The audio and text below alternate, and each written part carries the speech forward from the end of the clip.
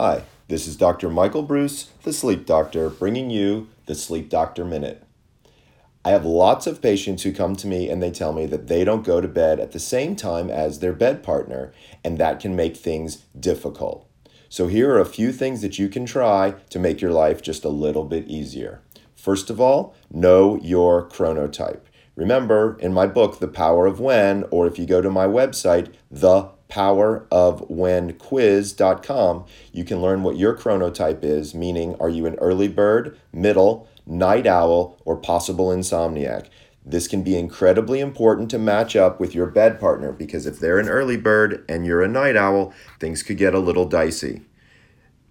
Now that you know your chronotype, tune in tomorrow to learn more about different things that you can do. This is Dr. Michael Bruce wishing you sweet dreams.